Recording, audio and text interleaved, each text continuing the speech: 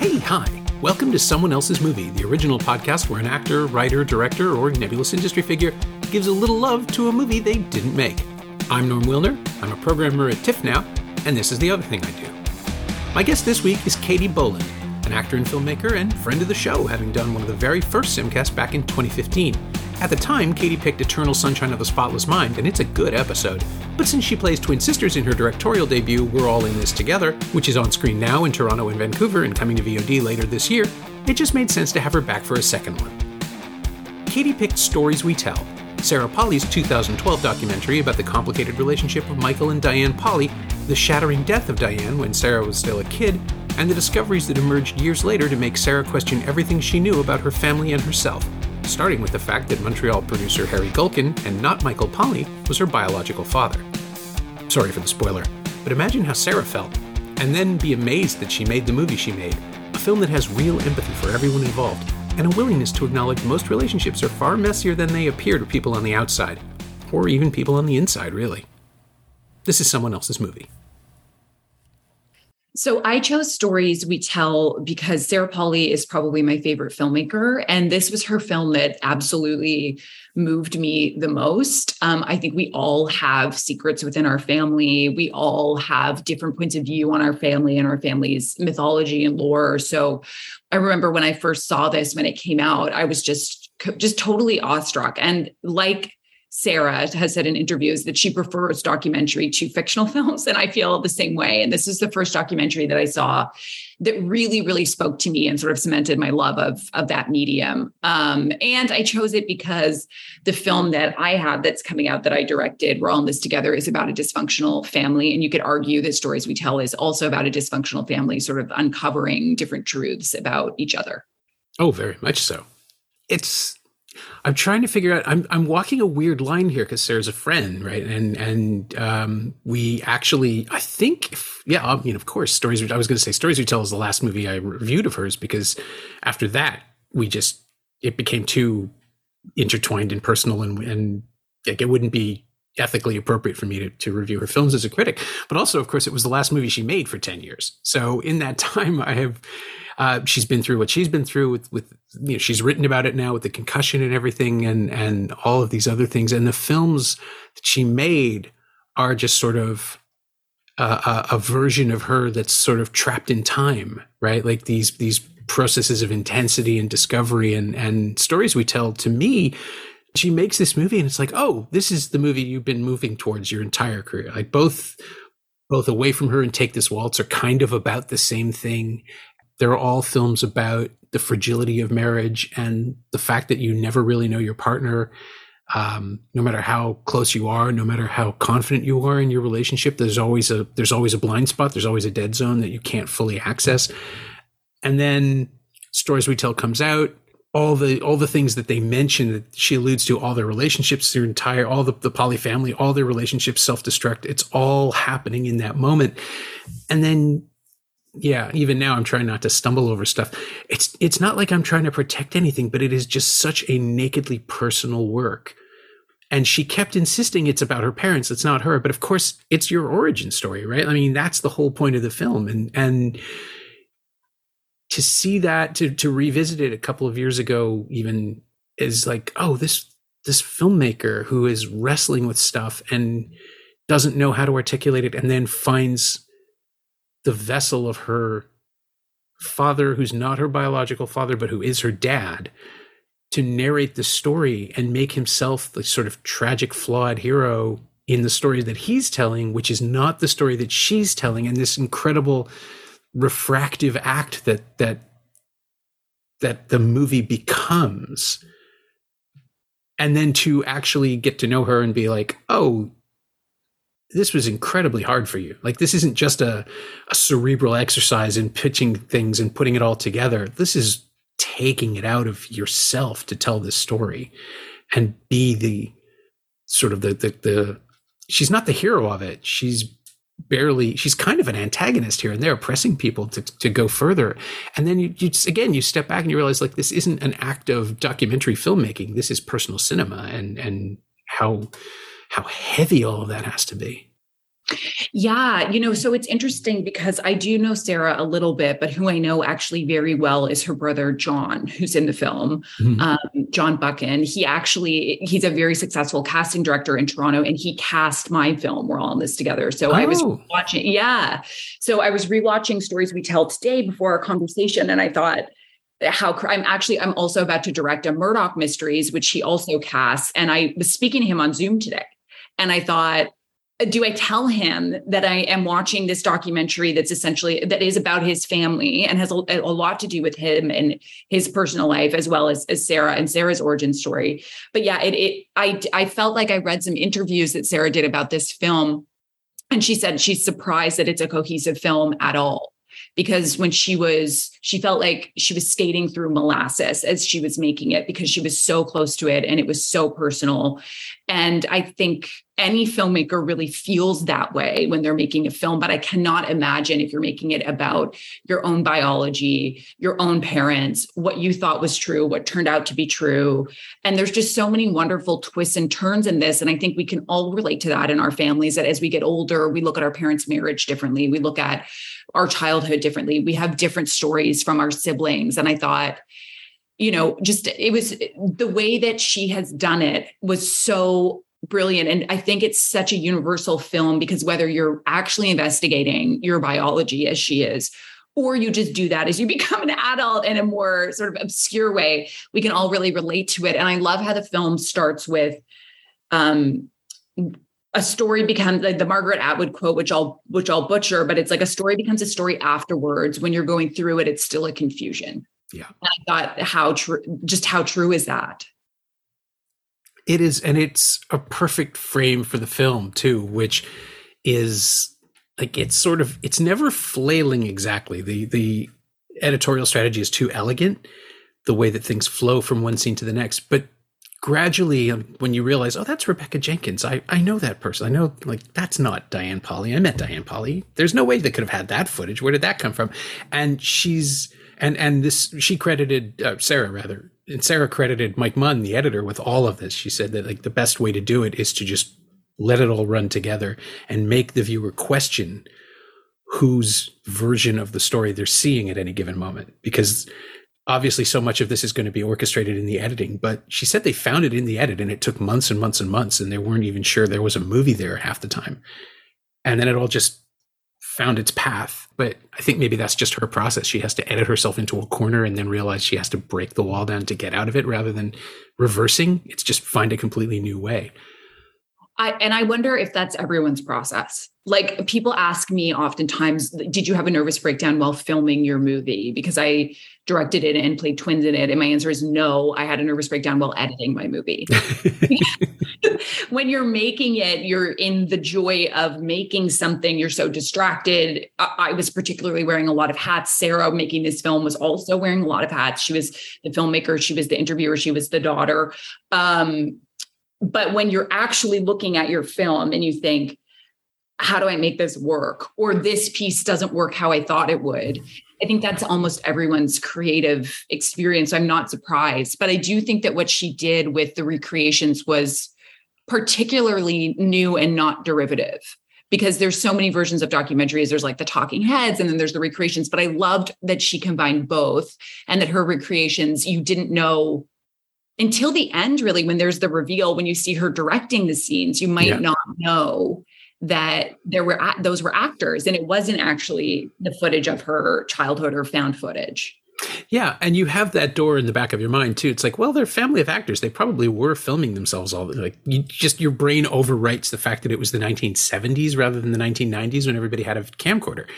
And sure, you believe what's put in front of you the same way a child will believe the stories that their parents tell them, right? Like, every kid grows up thinking that their lives are like just like everybody else's. And then gradually, as you get older, you meet someone who doesn't have the same background as you, or didn't have the same schooling as you, or even the tiniest thing. And you realize, oh no, we're all so weird and individual, and we're all the products of that, of the specific environments that raised us. And I think that's the key to survival. That's why she's okay now, is because she got to understand that at an early age, that her life wasn't normal, that these situations, I mean, her mom dying obviously derailed so much of what might have happened. But being a child actor and the kind of constant absurdity of giving up a part of your childhood in order to do something, to play another child, to play a child with a happy childhood or a normal childhood is so strange. I mean, you started fairly young too, right? Like this is something that's common to actors where you're diverging almost immediately from the person you are. Yeah. I mean, I started when I was eight, and I think I had a sort of similar career trajectory to Sarah, and that we were both on television, like sort of long running television series in our childhood. Obviously, Road to Avonlea, I think, was much more famous than the shows that I was on.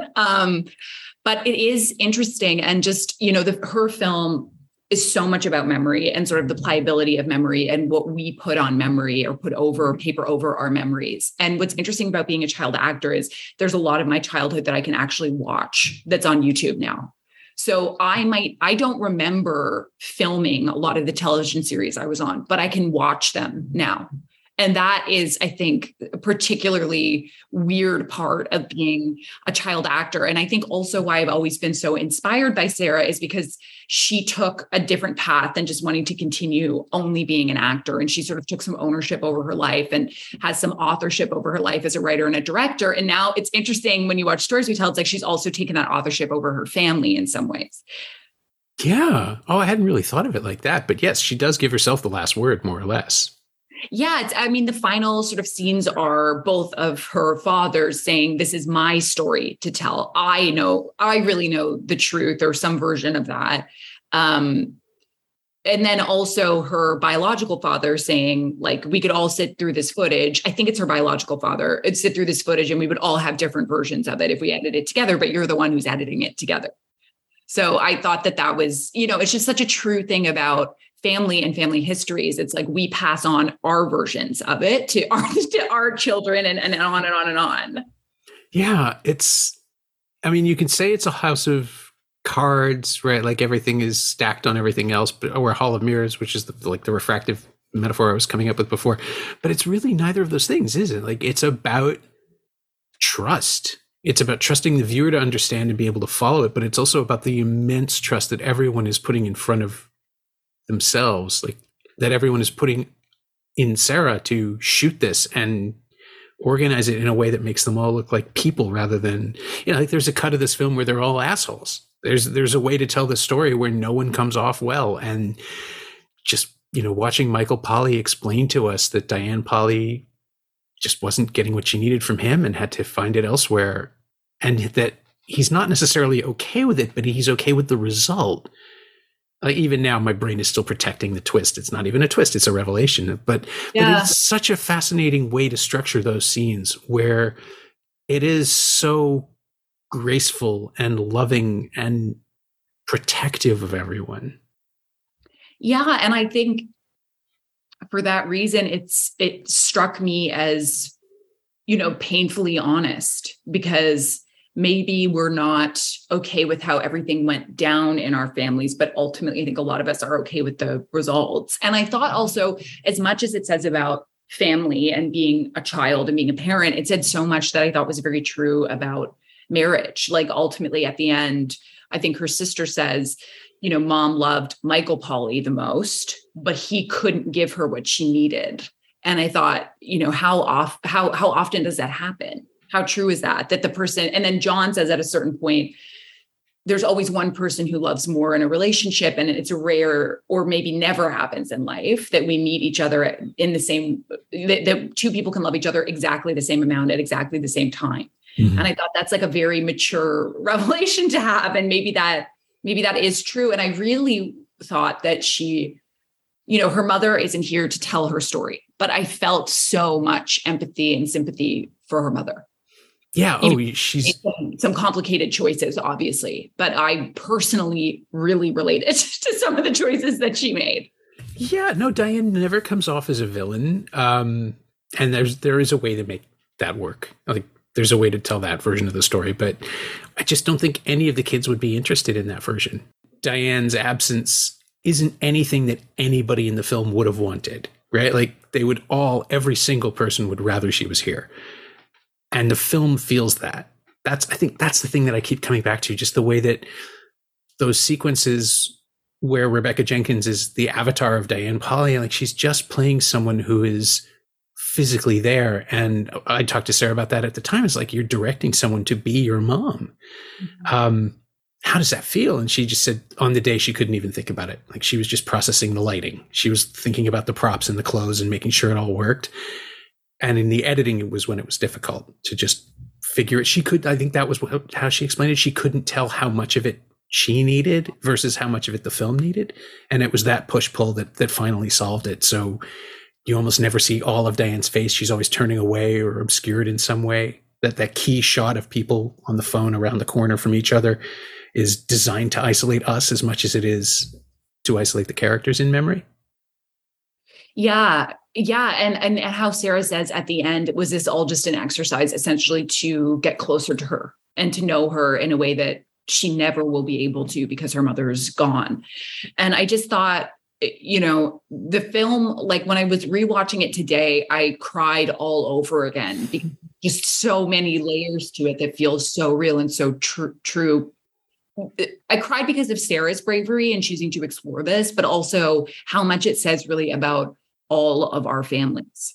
Like there are unknowable parts of our parents. There are unknowable parts of our siblings that we will never fully know the truth because the truth is subjective and we weren't there for all of it. Yeah. I mean, my parents divorced when I was 10. It absolutely shaped me, like irrevocably, right? I'm not the same person I would have been if they'd stayed together. None of us is. That's not how life works. But it's the intensity of watching a family struggle to keep itself together and then fall apart anyways. Just like, it was almost too painful for me. Diane died in 1990 and Sarah was almost 11. So her brothers and sisters were older, but most of them were still around, right? Like, they'd moved out of the house, but they hadn't moved out of the city yet. So there was an awareness that all this was going on before Diane got sick. So they're sort of peripherally aware of all this stuff happening in the marriage, but also not being able to affect it and thinking they'd all moved on. And then you see them as adults now, and it's so clear that they're carrying all of this stuff. Yeah. And also, that your father isn't your father started as a joke. A weird joke between the kids. Yeah. Kids, because John had overheard something on the phone. And it made me also think about like, okay, yes, there are some secrets that we just don't know in our family, but do we sort of know? Or do you always have an idea of what's really gone on behind the scenes, even if it's too painful to talk about, or you can't talk about it, or you won't talk about it? The film just has so much to say about family and family as a unit and as an animal unit. And I thought the different versions of how people protect each other and themselves was also fascinating. And it's something that we all see play out in our families, no matter how close or far apart you may be. Yeah. And you would have seen this when it was first released in 2012. Yes, I saw it theatrically when it was first released. And then I saw it again today I bought it again on YouTube.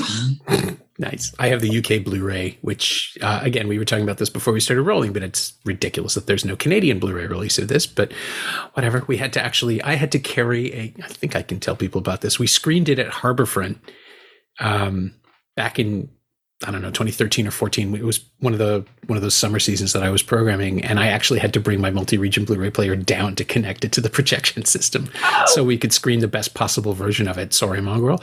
But it was one of those things where it's just like, it's absurd that, I mean, you can argue the importance of a personal documentary. It's not at an arduat, like it's not a massive statement in the way that some other Canadian cinema has been in the last 20 years. But I would fight pretty hard for this as one of the key Canadian films of the 21st century, if not ever, just because it says so much about, the culture of Canada too. It's like a nation of semi-immigrants by that point, and Michael coming from the UK and Diane having this thing for Englishmen, like that comes up in the sense that there's a Quebec influence. It actually is this really bizarre, convoluted statement about what Canada was when Sarah was a kid, and how, since she has come to represent Canada to so much of the world, it is kind of an identity statement, which I find absolutely fascinating and is a metaphor that I may have just built in my head right now, but I'm pretty sure it's a valid take. Yeah, no, that's a very valid take. And I was thinking as I was watching, this is my favorite of her films. And I was thinking as I was watching this, how truly, like how loyal she stayed to Canada as a filmmaker and as an artist, and how Canada never feels lesser in her films.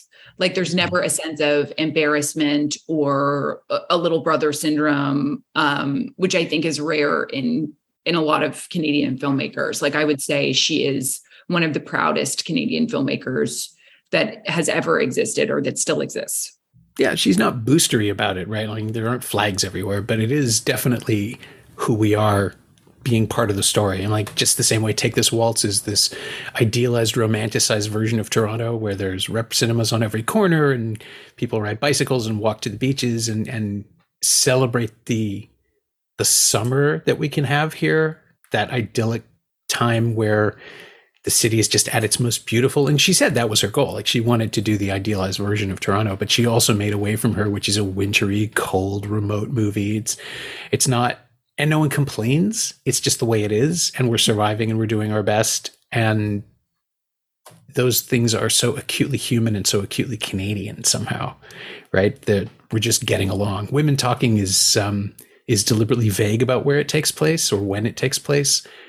But I'm assuming in my head it's rural Ontario somewhere, a Mennonite community in the middle of nowhere. Yeah, and it's a Marion Taves novel, so it's technically Canadian content. Mm-hmm. Oh, yeah. Canadian actors in it.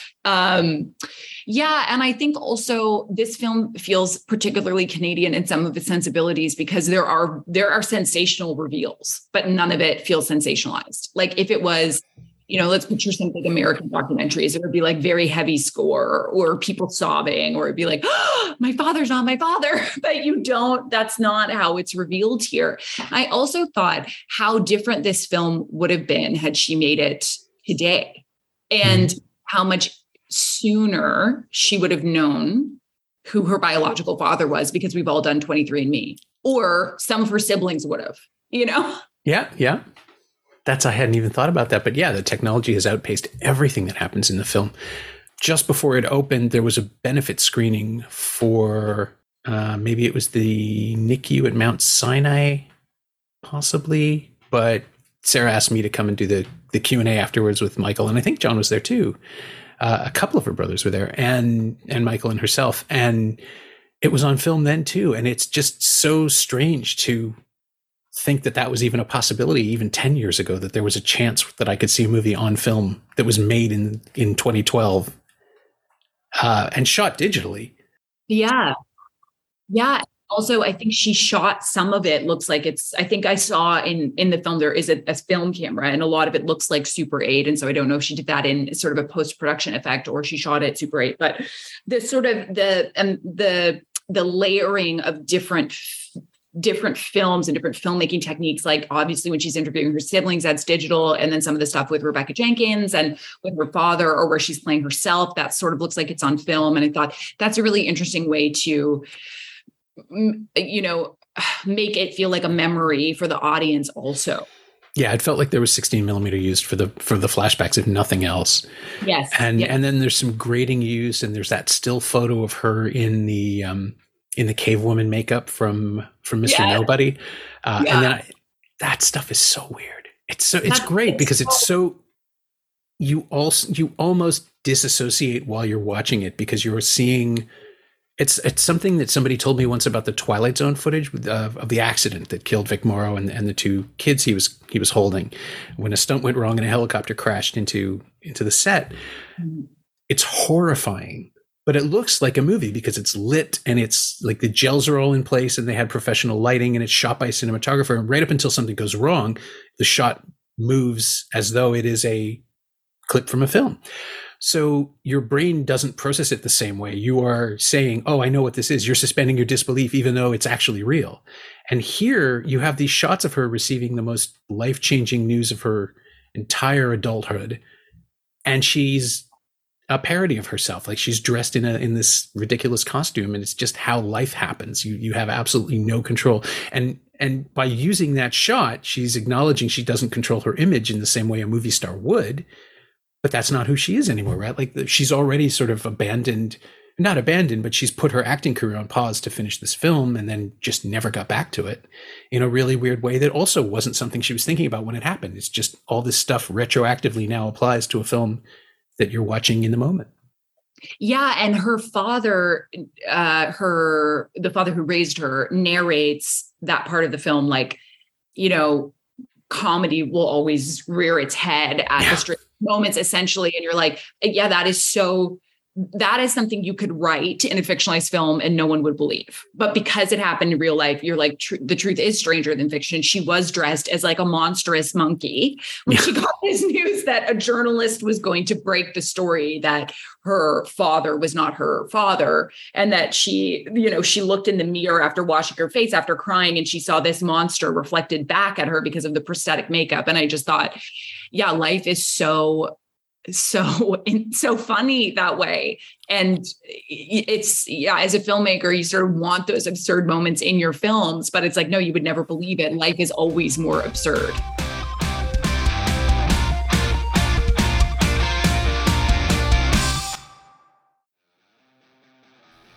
Hey, it's Norm, interrupting my own show to tell you about the latest Shiny Things newsletter, my weekly dispatch about physical media, culture, and even the odd streaming thing.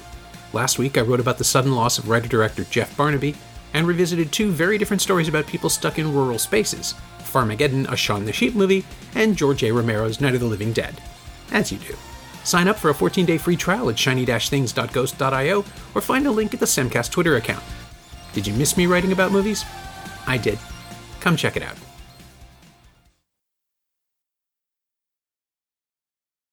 I wondered what it was like for Sarah, because it's not that she's breaking the fourth wall, but there is such a the film is very meta, I guess, and she actually acts out the scene with her father where she tells her father that he's not her father. Mm-hmm. Like, you see them recreating that, not speaking the exact lines, but I wondered, like, what was that like? Or was it just, did it feel so normal? Because when you're a storyteller and a filmmaker, that's your instinct. Like, so much of my film, although I adapted a book, there's so much of me and my family in that film, and no part of it felt weird or exploitative, even though it may very well be. You'll find out when they see it. Yeah. I mean, they've seen it. They've definitely all seen it, but yeah, I don't know if that's just something that feels so natural to us. And she has such a creative family, much like my family. So I feel like I could say to my family, I want to make a documentary about us. And they would probably say, okay, just as her family that's so used to, being artists and creative expression and sort of anything goes. I'm sure maybe some of them felt uncomfortable at times, but it seems like they were all very open to it because they're all very honest. Yeah, I mean, at that Q&A, everybody said they were happy with the result. Yeah. Michael Pauly made some joke about how, anything that puts his face on a 30-foot screen, he's happy with. It's like, right. Okay, but come on, man. We know this wasn't easy. And he ultimately acknowledged that. He's like writing the notes, writing the messages, the letters. That was hard for him to actually put it down. But I think he meant that not in a confessional way, but he was so focused on getting the language right. Like he really did devote himself to getting that right, to expressing himself exactly as he wanted to. And that's the thing that Sarah honors as a filmmaker, I think, not just by letting him read it, and you're right. The meta stuff is right there as soon as we see her there with him, directing him in the reading of it, but in the editing of it and in them trusting her that she'll cut it in a way that tells the truth rather than make them all look good. And that, I think that's the most important thing, that the fact that the film respects everyone in it has to be a conscious decision, right? You have to be absolutely exacting in the way that you structure something like that to do justice to everyone's story. Yeah. And I mean, I think that she's such a powerful intellect. Like, I do think she's one of our great minds. And when you watch this film, everyone actually gets to tell the story and everyone gets to tell their story. So is it is it Michael Polly's story because he narrates it? Is it her story because she directed it?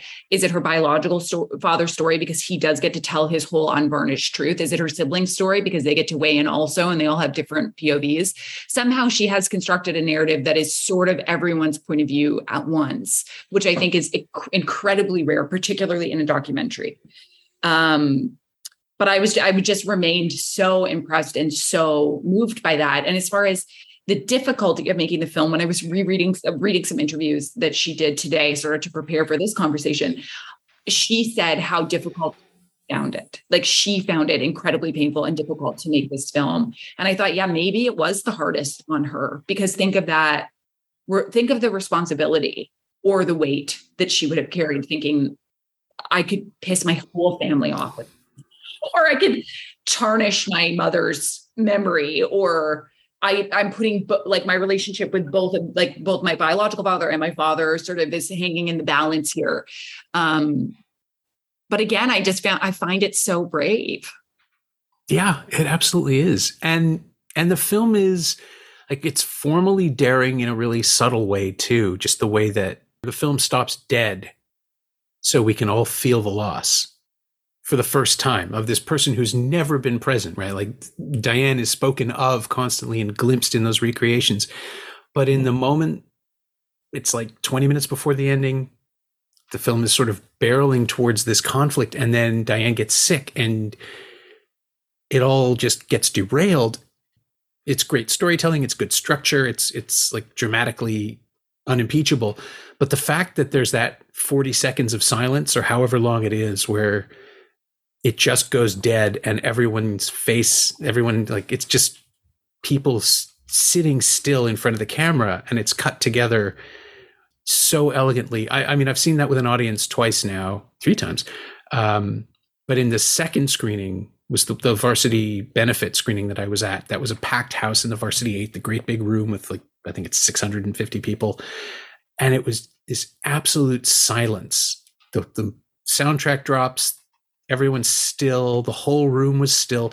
And then one person went and sort of sniffled, and then it just went popping off like every other person. The whole room was crying by the end of it, but it hit them at different moments, which was such a fascinating experience to watch, watching that audience happening in that moment, watching them grappling with it. And I don't think I've ever experienced anything else like that in a personal documentary, where you are just walloped with the sense of loss. And I think it's how Sarah lets us feel it. Like it's how she connects us to her in that moment rather than her family. Her family's there, they're all on screen, but she's seeing them.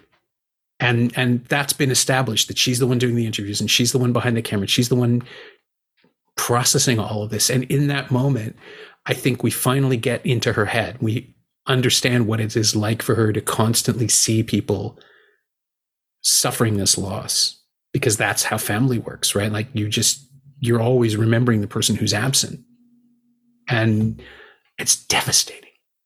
It's very devastating. And it's also, we obviously went into the film knowing the backstory of a little bit of the backstory of the family, but the average viewer wouldn't. So you sort of watch the film and you watch it play out. And I almost forgot that her mother had passed away so young. So I felt exactly what you're experiencing, which was that feeling of like, on top of all of this, there's this grief and this loss. And her mother is seems like such a larger than life character and so joyful, and really was sort of, like the sun that they all orbited around. And you think like, wow, and then when Michael talks about the grief afterwards and how he would just play solitaire alone and how he was left with this little girl who was Sarah, you just feel the pain so acutely. And what I also found and find so interesting is Sarah looks a lot like her mother.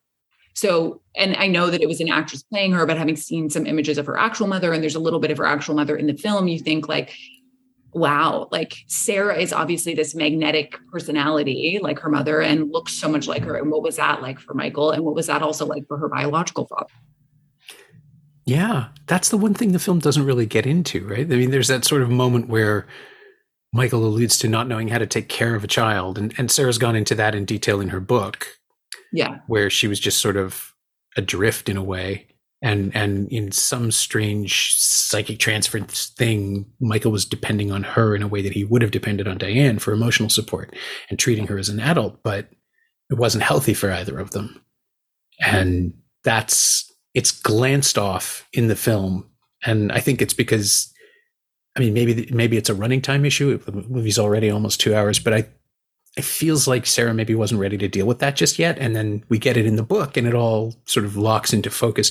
Something really strange happens in Run Towards the Danger, where it opens alternate windows on some of the work that she's done without ever directly commenting on it. I mean, she doesn't talk about making movies in the book. It's just not the focus of those stories, other than trying to get a movie made with a concussion, which was something she was coping with. But the way that it plays for me now is that she's just not ready to explore that. And even if it is simply that it didn't fit in the structure of the film, then they did talk about it and it's on the cutting room floor somewhere, it works this way. Like that just opens up a whole other avenue that the movie isn't ready to deal with at that point in the film, because we're still grieving. And I don't think, like, she's coping with that. She's dealing and processing through the film that she's making, but she's not ready to process what happened afterwards yet. Yeah. And I got the impression, or I put this on that part of the film, but I thought that she was letting everyone keep their dignity. Like, I thought that there was probably more to get into there about what it was like after her mother passed away and with her father, and that, you know, the movie ultimately wasn't about that. And I think that it was it was very respectful. And I thought, what a feat, because she's dealing with some pretty complicated adult decisions that really affected her in her childhood. You know? Yeah, absolutely. And maybe that's it too. I mean, it wasn't until Michael had died that she was willing to go any further into that. And I understand that totally. Like, I think that we want to protect our parents, just as our parents want to protect us. I almost think children want to protect their parents more. Oh, as you get older, I'm sure. Yeah. Especially since, you know, we always fool ourselves as the kids into thinking that, you know, we're the more mature ones and our parents are just a bunch of idiots from an older generation. It's like, that's technically true, but also if there's one thing I've learned about myself as I get older, it's that I'm pretty dumb, even if I'm in my 50s. Well, yeah. I mean, it's that saying, like, as I got older, my dad got smarter. And it's very true. And I thought, what was a particularly interesting moment in the film is, they say after this reveal came out about who Sarah's biological father was, all three sisters got divorced. And you think, was it because, and she talks about this in the film, or it's spoken about in the film, they understood their mom's choice in having an affair, and they thought, she chose life, I want to choose life too. And I really get that, especially as I get older, like just how complicated relationships are, how you can act in a way that you might think, like, you know, if you're a child or you're less mature, you're like, well, that's not very moral. But you get older and you think you have to save yourself.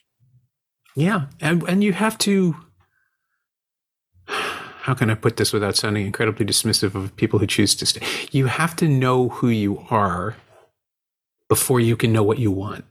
I think certainly that's the moral of stories we tell.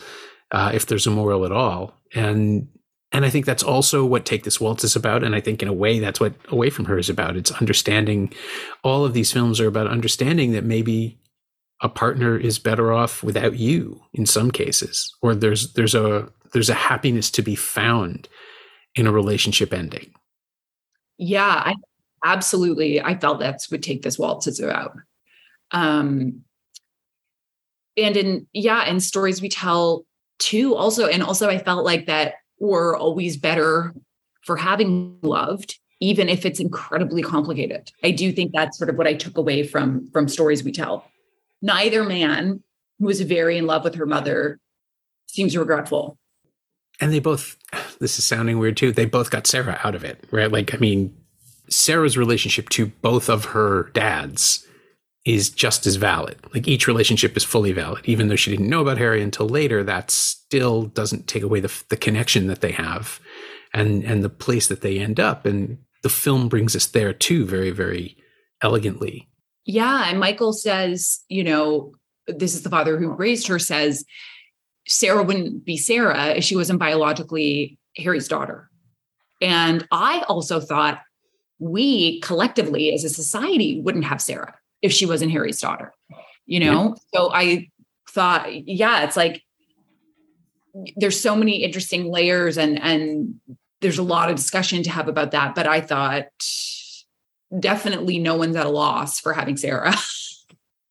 And this is where I worry that I'm becoming more of a friend and a booster than I am a journalist or critic or what, but whatever. I mean, I've seen Women Talking, and God damn it, it's also a masterpiece. Like it's. Have you seen it? Did you get? No, have you no, I didn't get to see it at TIFF, so I'll see it at Christmas when everyone else can. Yeah, opening in early December, I think. It was very weird watching it and seeing. I guess it was very weird, but it also wasn't very weird watching it and seeing her in it. She doesn't appear in the film; she's entirely behind the camera, but there are things that she's doing in it that feel 100% her. There's moments, especially after reading Run Towards the Danger, there are moments where these Mennonite women who've sequestered themselves in a barn to have this debate about whether they're going to stay or leave their community after discovering decades of abuse that have been going on at the hands of the men there. There are two young girls. There are kids who are there because they're girls, because they've been taken in by their parents to come to this meeting. And they're off in the corners just sort of giggling quietly to themselves and not really paying attention. And that's who Sarah was when she was making Avonlea. Like, she's just written about this in the book. And it's that she's found a way to put herself into those characters, and she's found a way to put herself into other characters in the film. And it is even more her in a bizarre way than the documentary she made about herself. Which I find absolutely amazing. Totally. And also to your point of, you're a friend and a booster now, I'm also her biggest fan. So I could never talk about her with any objectivity, and I would never want to.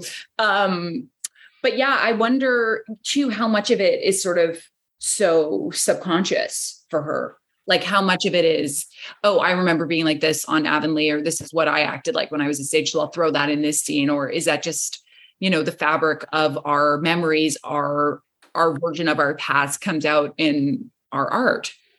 Yeah, I mean, I can see her just simply writing that stage direction. The kids are messing around in the background. But then on the day, it's so clear that we're supposed to sympathize with them for this split second, for this moment of the film, that we're on their side. Of course, they're kids. They have no idea what's going on around them. They're just, the grownups are doing stuff, and they're just there to play their part. It's like, oh my God, this is also just from the fabric of, yeah, you're right. Everybody just draws on their own understanding of their pasts and their own lives in order to create. So actually, this does bring us, not totally as smoothly as I would have hoped, but my brain's going in 5 different directions. But it does bring us to the question of, like, is there anything of stories we tell or Sarah's other films that you used yourself in We're All In This Together, because you're so clearly not drawing on a history of having played your own twin, but there is a liveliness in that dual performance that tells me these people. Yes, I put there was a lot in the book, and then there was a lot in sort of my own family history to do with mental illness or alcoholism that I could draw upon. And not that my family is highly dysfunctional, and not that their lives were rendered unlivable because of mental illness, but I did feel like I had some right to talk about it. Maybe how Sarah felt like she had the right to sort of author her family's history. I felt like I had the right to have some kind of comment on these issues in my first film. It's a weird place to be, right? I mean, we're just teetering on this strange political position of people who haven't lived a thing shouldn't be allowed to do the thing on film, except that that's how acting works, and that there is a gray area. There is space for this sort of thing. Yeah, absolutely. Like, I think it's a very interesting debate. I think it's a worthwhile debate, but I also think it's very important that people are able to explore things outside of their own experience in art. So do I know what it's like to be a twin? No.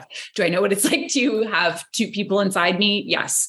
Did my mother suffer from extreme mental illness and have a psychotic episode? No. Have I loved and been close to people who have had psychotic episodes? Yes. So there was a lot, that I felt that I could use and draw upon. Yeah, I'm just constantly, I'm perfectly happy with Jared Leto never playing another trans character. Don't get me wrong. That should stop. But we're in a place now where I think that the argument for authenticity is in danger of overshadowing the idea of empathy and interpretation. And so we're in a really weird place. And I'm glad that there's still art being made that pushes at the edges of, the it's not representation, it's the other thing, interpretation, imagination. And I think there's room for it. And also it's just, I don't know, it's a fascinating technical challenge, right? Like an artistic and technical challenge to do this sort of thing and to be able to do it well. Yeah. And to, I also think it's so, Sarah made an incredibly revealing film. It is a documentary about herself, her biology, her family. But you also ask yourself, well, how much of actual me do I want to put in this? Because then you think, oh, well, Norm's going to see it. People are going to see it. And what would they think of me? But almost those questions are too overwhelming to think. So you sort of have to just, sort of, as Sarah said to you when she was directing Rebecca Jenkins playing her mother, on the day she's thinking about the lighting and the wardrobe and the scene, it has to hit you later. I feel like if you take in the enormity of, I'm putting a lot of myself in this and people are going to see it and have opinions on it, and some people will like it and some people won't, it like you would never make anything. Yeah. Well, I mean, did it hit you in the editing room? Was there something that you found was too personal or too close or just right? I mean, it was just seeing my own face twice that really hit me in the editing room. Like, that's something I would wish on no one. But I do think that, similar to what Sarah has said in interviews about this, it's like there's the movie that you think you have, and then there's a movie that you do have, and how do you come to peace with that, or how do you make the best version of what you shot? But my film is revealing, and there is a lot of me in it, and so I had to make peace with that pretty early on. Yeah, if you wrote it too, that would help. I mean, you're actually structuring it in advance. It's not a documentary where you have to find it. That's got to be at least a little reassuring, knowing that you have a script to refer to when you start. Yes, I knew what scenes were coming when. So that was good. Yeah, it's a good way to brace yourself emotionally. Yeah, absolutely. My thanks to Katie Boland, whose charmingly chaotic first feature, We're All In This Together, is now playing in Toronto and Vancouver and coming to VOD later this year. Thanks also to Ali Lemaire Shedden. She knows what she did. You can find Katie on Twitter at Katie Boland, all one word, and you can find Stories We Tell on DVD only from Mongrel Media in Canada and Lionsgate in the US. It's also streaming on Netflix, CBC Gem, and Canopy in Canada, on Canopy and Amazon Freevee in the US, and available to rent or buy on various VOD platforms. As always, you can find me on Twitter at Norm Wilner, and you can find this podcast there at Semcast, SEMcast, and on the web at someoneelsesmovie.com. The first year of the show is still available for just $20 at payhip.com/Semcast. That's the first 52 episodes of Someone Else's Movie, including Katie's first episode on Eternal Sunshine of the Spotless Mind. And check out my newsletter, Shiny Things, at shiny-things.ghost.io. I think you'll like it. Our theme song is by The Last Year. If you've been enjoying it, or the show in general, please say so. Leave a review wherever you've been listening. Every little bit helps. It truly does. And check out the other shows on the Frequency Podcast Network while you're doing that. Stay safe. Watch movies, wear a mask if you go out, get your booster when you can. I'll see you next week.